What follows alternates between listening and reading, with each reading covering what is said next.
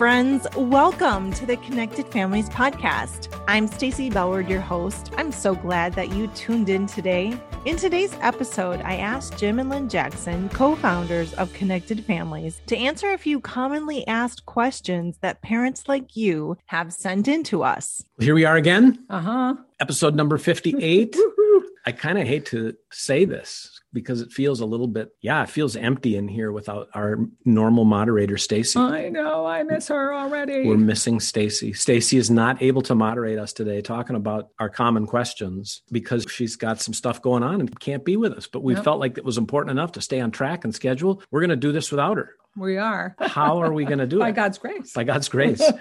By our inner Stacy. Indeed. You know what? I think I'm going to take on the inner Stacy role, sort of. Go for it. I sort of want to position you, Lynn, as parent coach around some of these questions and just draw on some of the experiences you've had and some of the wisdom. And the first question we're going to take a stab at here is the question of obedience. We hear from people all the time. It seems like what you're saying, Jim and Lynne and Connected Families team, is that immediate obedience is not the goal of parenting. If that's not the goal of parenting, what is the goal? Why isn't it immediate obedience? Because Jesus wants our hearts. The Father wants our hearts. He doesn't want our external behavior. Jesus was very, very clear about that in his ministry. I just read Matthew 23 this morning about woe to you Pharisees who wash the outside of the cup, but the inside is full of yuck. So if we train our children to obey with not that inner heart, we could well be training little Pharisees. So obedience is meant to flow out of a love of God and receiving his love first and then loving him back with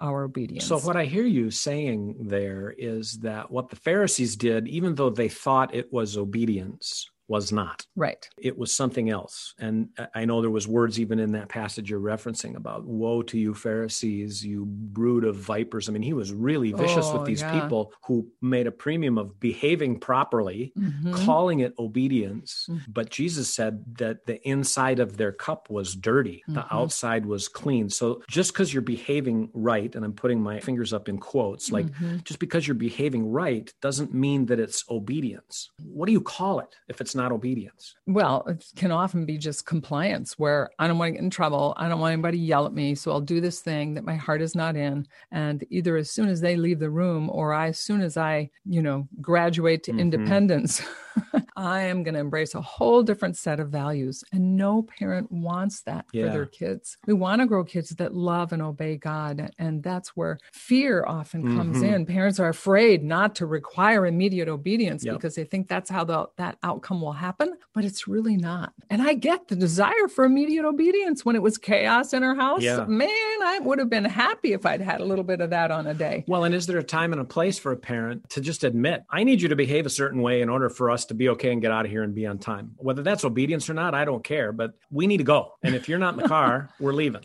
Is that what you're talking about? Well, not exactly. I'm talking about if you truly are committed to developing obedience in a healthy, helpful way. There's times when you tell your kids, this is one of those instances because this is important, and there'll be a consequence if you don't. So kids should know that there will be times when you will expect them to be quickly obedient or there'll be a consequence, but that a lot of the times your goal is going to be something else. So what I'm hearing in that is that there are times when to require our children to behave a certain way is an okay thing for us to do as parents, and to be kind about that, to be clear about that, to let our kids know what will happen if they don't behave the way they ought to in this situation. Right. Is that obedience is really the question that's in the crosshairs. And I'd suggest maybe or maybe not. Right. Because if that's our MO for parenting, if that's what we do each time we're going to require obedience, then our kids are going to comply because they have to stay out of trouble, but they're not going to develop the heart values around it. Right. Ideally, we get to a point in our family where we look at the kids and we say, this is one of those times, kids, where you just got to trust me. We got to go. There's no time for explanations. And they look up at you because they trust you. Yep. And you've earned that trust through repeated efforts to talk and build wisdom into them and to help them understand the whys of this requirement, that they look at you and they understand and they do the thing with a willing heart, not with an unwilling heart. So it's really the willing heart that is at the core of obedience, isn't it? Yes, absolutely. And we really see this priority on heart in the way that Jesus called John the Baptist to pave the way for him. So the most important and final prophet job in the Bible was preparing the way for Christ. John the Baptist's job description was essentially two things. One was turn the hearts of the fathers to the children, and it could read parents. So keep your heart connected to your child. And then the second was, and turn the disobedient to obedience. No, that's not what it says. It's not. No, it says turn the disobedient to the wisdom of the righteous, to make ready a people prepared for the Lord. Jesus did not want to come to a bunch of people that were ready to just toe the line and step in behind the Pharisees. He wanted to come to people who were relationally connected and loved the wisdom of God. And then they would be ripe for his teaching. And we think that that's true of our children as well. When we keep our hearts connected to them and put a priority on developing wisdom, it's so much more natural for them to want to follow this Jesus that we love. So in developing wisdom, as we've come to understand it, and fill in the blanks where I miss it here, it is about giving our kids some rope to make mistakes. It is about when they make mistakes or misbehave or sin. At the core of all of this is the problem of sin, both ours and our kids, right? You know, when this is all in play, instead of just putting a consequence in place so that next time they do the right thing, because they're afraid not to. It's about engaging with this and opening our kids' thinking parts of their minds to develop some why rationale around this kind of stuff, right? Is that Absolutely. And we see Jesus teaching this call to wisdom. And wisdom isn't formed in an instant because kids have to process. So in Matthew 21, Jesus tells the parable of the two sons, and the father gives a command. The first one says, no, I'm not going to do it. But then later he thinks about it and he changes his mind. The second son says, oh yeah, I'll do it, Dad. And then he doesn't. Now, the context of the parable is a confrontation of the Pharisees, but Jesus asks, who was the obedient son? And everyone answers the first one, the one that had some time to think about it, had a change of heart, and then obeyed. So just a principle that we can gather from that is that we can give our kids a little time to think about something. So maybe it's offering them a couple of choices and saying, you know, connecting first, giving them a couple of choices and say, I'm going to give you time to think about that so that you can make a wise choice. And then I'll be back and see what you think. Then you follow through with whatever, you know, is going to be the result of the choices, but giving kids time to process, not coming to them with our angst and, okay, you can do this or you can do this, because that's loaded with power control type stuff from the parent. So giving kids some time to think is one principle from Scripture. So I'd like to get really practical with this if we could. Like I'm sitting here listening to you, and I think this is all great principled wisdom for parenting. I'm still imagining that parent who might be listening, you know, they're in a situation in their head that happens commonly with them and their kids. And I'm guessing you get coached about this sort of thing frequently. Okay. I'm the parent who comes to you and says, okay, Lynn, you've taught me a few basic things about the connected families framework, and I kind of get it, and I get the foundation, and I get the connecting part and all that. But whenever I go to the grocery store, I've done everything I know how to do with my 4-year-old. And it just seems like before we even go in, I start to get afraid. And so I let him know what to expect, like you taught me, but I let him know, and we go into the store, and that 4-year-old just whines to get the thing they want every time. And I tell him, if you whine, you're going to have to go into the cart. You can't run off and get it, put him in the cart. Then it escalates and gets worse. And it seems like 9 times out of 10, I bring my 4-year-old out of whatever store I'm in crying. And sometimes I'm crying too. So doesn't that child need to learn to obey me? Well, yes, in the big picture of life. And what do you think is the best way to help them learn to want to obey you, not to be coerced into obeying you? That's why I'm here talking to you. Like, you know, think about rewards, and I think about letting the child do this or that. Okay, so wisdom of the righteous. How do I teach a 4-year-old the wisdom of the righteous for going to the store? I don't know. Well, if I had a little 4-year-old like that, I think I'd start problem solving and just start with agreeing. Start where? Just give me a little time here to start by talking about, boy, going to the store is tough sometimes, isn't it? You get frustrated and I get frustrated and we end up mad, and sometimes we're both crying when we leave. So this is while I'm going into the store, or beforehand?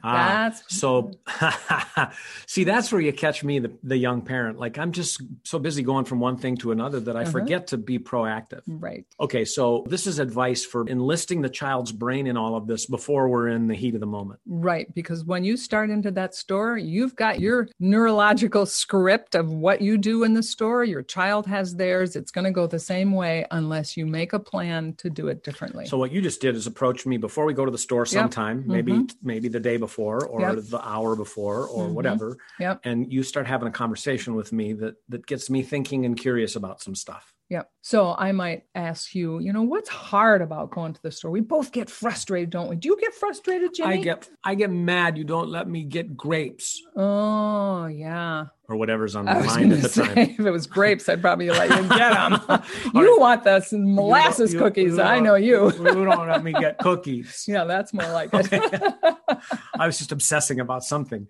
So whatever it is kids obsess about, that's top of mind for the child. So I obsess about a thing at the store. I want the toy. I want the food. I want the sweets. I want the three-dimensional experience in the back where they let you touch the lobsters. I don't know what goes on at the grocery store. Actually, I do. When I was a child, I loved going and looking at the lobsters. I would break away from my mother and go look at the lobsters. In the tank. Random. Where were you going with that one? So I, as a 4-year-old or a 5-year-old, have my obsession about what pleasurable thing I'm going to get to experience when I'm at the store. It was the lobster. For me, it was, it was candy too. Like anything sweet. Mom, can we get this ice cream or that ice cream? Yeah. So you're helping me think through this ahead of time. Right. Talking about we're both frustrated. What can we do so we have a good time in the grocery store? And then just start coming up with ideas and talking about that. And maybe you need a pad of paper with a pencil attached, or maybe you need a little bag of snacks that you can kind of draw on so you're not so hungry that you're freaking out about the sugar because your blood sugar is low. And you're going to talk to me and give me some options about what that might be to help me. What would be important to you? What else will you talk to me about ahead of time? What would happen if you got down and started to run, and then I'd pick you up and I'd tell you that I love you, but that I need to keep you safe. And then you'd go in the cart for a while, and then that you'll have a chance to settle down in the cart and then get back out and try it again. And maybe even help me push the cart, because that big muscle pushing would be helpful. So you're engaging me in a whole bunch of different full body ways in all of this, my brain, my muscles. What are you doing with yourself as a parent to prepare for the fact that all of this planning that you've done may not help me the first time? Right. Because it's going to take a while to establish different habits. So to just have some scripts in my head, it's like, this is a process. This won't be a problem when he's 13. So just hold on. Just some of the things that we can calm ourselves down with, and not, okay, now it's going to go perfect just because I did a little problem solving with my child.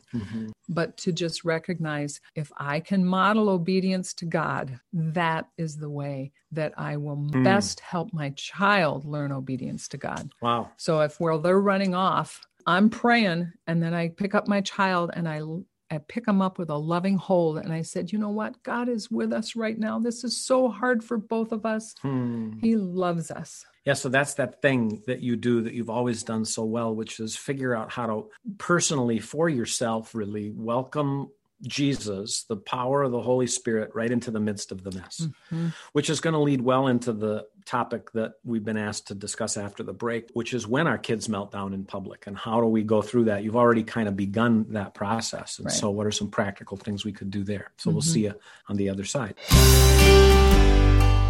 Hi, friends.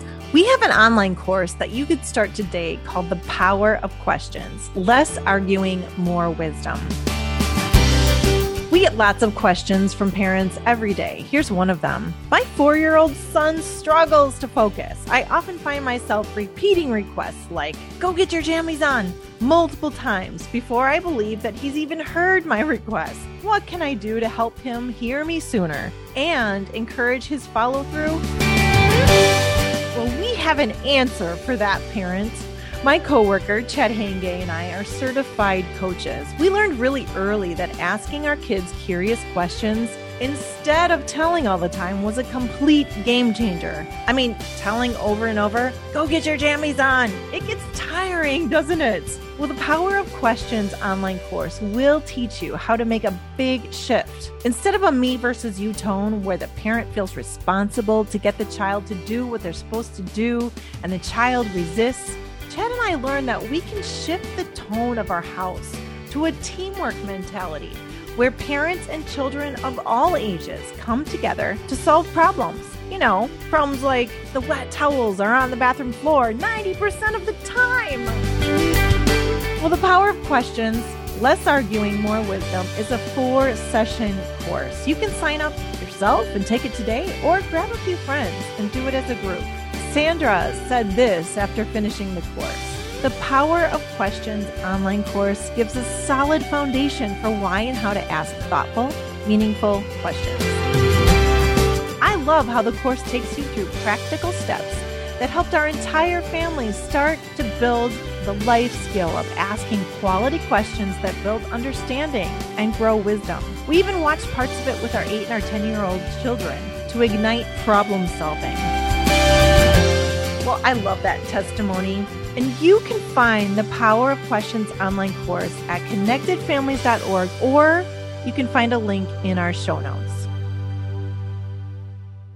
Okay, well, we've been talking about meltdowns in the store, and it's a good segue into the topic of really the next question that we get, and it's not just about the store, but it's about public and kids who just are having a hard time controlling their emotions, and they have emotional outbursts in public places, and parents get embarrassed, and so they get strong and firm about this, which seems to backfire. You've talked a little bit already about the importance of preparing ahead of time and helping to put some choices about how that might go. But, let's just say, here we are. We're in the store. We've even had some conversations with my child. The very specific question that we got that addresses this, that says, I try to talk safely and calmly with my 4-year-old while we're out, and he shouts at me repeatedly what he wants to do and what's not going to happen. And he wants to see the animals more than we have time to see. And I told him it wasn't respectful, and then he needed to be a good listener, and that I would give him a reward. And he wasn't happy with the response, and it kept going on. Mm-hmm. And this is such a frequent thing for parents. Yep. Like, I'm trying these new things you're teaching me, and they're not working. Lynn, it's not working. Your ideas seem so great when you say them, but when I try them, it doesn't work. And I get so frustrated, and I'm afraid of where this is going. Please help me. Well, first of all, it takes quite a while to turn the barge. What does that mean? I'm about to tell you. First of all, it takes quite a while to turn the barge. The barge is like our family, just in all the momentum we have going in a certain direction, and it takes a long time to shift that pattern well. Families are not sailboats that turn on a dime. They are barges that move slowly as we give persistent effort in a certain direction. And that effort is about being safe and calm ourselves. Well, and I would suggest that kids have learned, even if it's warped learning, they've learned when they act that certain way, that there's a payoff for them. They get what they want. So if mom and dad change methods, and to try to get this to stop, and all of a sudden what I used to do to get my needs met isn't meeting my needs anymore, I might just try harder as a 4-year-old to get my needs met by doing the same thing I've always done, only louder and more forcefully. Well, and it's not this diabolical need for control or whatever. It's like kids need connection. They need healthy kind of self-efficacy or personal authority, validation. Yep. They have some valid needs if they're going to grow up to be healthy people. But sometimes when they're 4 or however old, and they just don't have this fully developed brain, it can just explode and get messy. Yeah. So the specific question we got was about a 4-year-old at the zoo. And I can just imagine the setup for that one. Yeah. The zoo is an amazing place that both fascinates and exhausts a child. And so then it's really easy for a meltdown to happen. So what's an important starting place is for a parent to go into that going, there may well be a meltdown here that could be unavoidable, but there's going to be parts of this day that'll be awesome. And so when the meltdown happens, I'm just going to be okay with it. And I can remember, and I've shared this in some podcasts before, just a day in a big box store where one of our kids had a screaming meltdown. And I just stopped and I thought, well, this is another chance to practice getting my value from Jesus. You're always so good at that. And just that thought just helped me calm down enough. And it's like, who am I in this for? I'm in this for the Lord and my kids, and not for the watching eyes. And why would I want to give my personal value away to a stranger? I'm not going to do it. So I am going to just take a breath and parent in the best way that I can think that my child needs. Yeah. And I think there's something in there too about permission for your child to be human. Like, you know what? It's okay. And your okayness doesn't come from getting a child who doesn't lose control of their emotions or who responds really great when you do X, Y, or Z method. Your job is to be okay no matter how any of that goes. Yep. And sometimes it's actually healthy to allow the children to struggle, especially, and you said in the first half of this segment, to do some preparation ahead of time. Like, it's hard sometimes when we're at the zoo or at the store or at people's house or at the park. It's really hard to leave, or it's hard when there's something we want to do that we don't have time to do. And last time, what did you do when that happened? And next time, what do you want to do when that happens? And okay, let's see how that goes. And then give them freedom to figure that out and stay emotionally aloof enough from it all and okay enough from it all that when the child does have that struggle, you can say, oh, this is one of those times, isn't it? Do you remember what you said, or is it too hard? Right. Yeah. When kids are melting down, we just see that as such an all bad thing, but it gives us insight into what's important to them. And so there's things that we can look for in a meltdown that are good things about our kids. So I don't know if you want to play a 4-year-old at the zoo that wants to see every of course I do. Animal. I thought you would. You want to see every animal, don't you? I do. I want to go over there and see the tigers. I saw that we had to go past so fast. I want to go right now. Oh, I know, buddy. It's just about time to go. I don't want to go that way. I want to go back to the tigers. Mom. Do you know what I love about that? What are you saying to me? You're blowing my mind. I love that you love animals. Oh, I do. I want to see the tigers so much. It's so exciting. I do. Can we go then? It's too late for that, but we can see 2 more animals on the way, and we can roar like tigers while we go. Giraffes? The giraffes are on the way, and then we can see the penguins. I don't want to I see know, but we can roar like tigers. Are you ready? Come on. Roar! You look like you want to roar. I don't want to. I want to buddy. go home. I'm sorry. Okay. I want to go home. Do you want a piggyback ride, or you want to Yes, I want a piggyback. Okay, let's do that. In that role play, it's like I'm trying so hard. And, I'm not trying at a 10 level on the 10 scale. I'm trying at a 6 or a 7 level, maybe, to do what I think a child would really do. When you were pleasant and when you were affirming of something that I love and kind of complimented me in the middle of all of this, a 4-year-old would not say, you're blowing my mind. But it felt kind of that way. Like, wow, that sort of starts to reach me. So thanks for putting that into this little role play, because I think that's the kind of thing that's helpful to parents to see. You didn't solve it. It didn't go away. I may not have responded. I may have been an 8 or a 9 or a 10 on that scale. And you would have just said, well, I guess I'll just have to pick you up and we'll go. And it's okay. Next time we'll try again. Do you want to go with your feet on the ground or your feet in the air? So hopefully those are a few ideas that can help parents in these 2, what are kind of our most common questions that we get. And I don't know. Is there any more you want to say? Well, I just think kids know if we're parenting for other people or if we're parenting for them under the authority of the Lord. If our parenting changes substantially in different places, that creates insecurity in them. And we just had a conversation with a pastor today about that when it says, and the pure in heart shall see God, that's not about the perfectly spotless, shiny shall see God, because there's none of us like that. But it's really about the person whose heart is the same through and through, that is authentic, that isn't a whitewashed tomb or a cup cleaned on the outside, that parents under the authority of the Lord for the best intentions of loving their child in all different kind of circumstances. So we can just hang on to it. God is watching me. He wants to love this child through me, and I'm going to push away my false idol of the opinion of the people that are watching me. Yeah, and the shiny behaving child. And the shiny behaving child. And I think there's a call in that, Lynn, to be people who keep examining our own hearts, because the sin that passed into our children passed through us to them. Yep.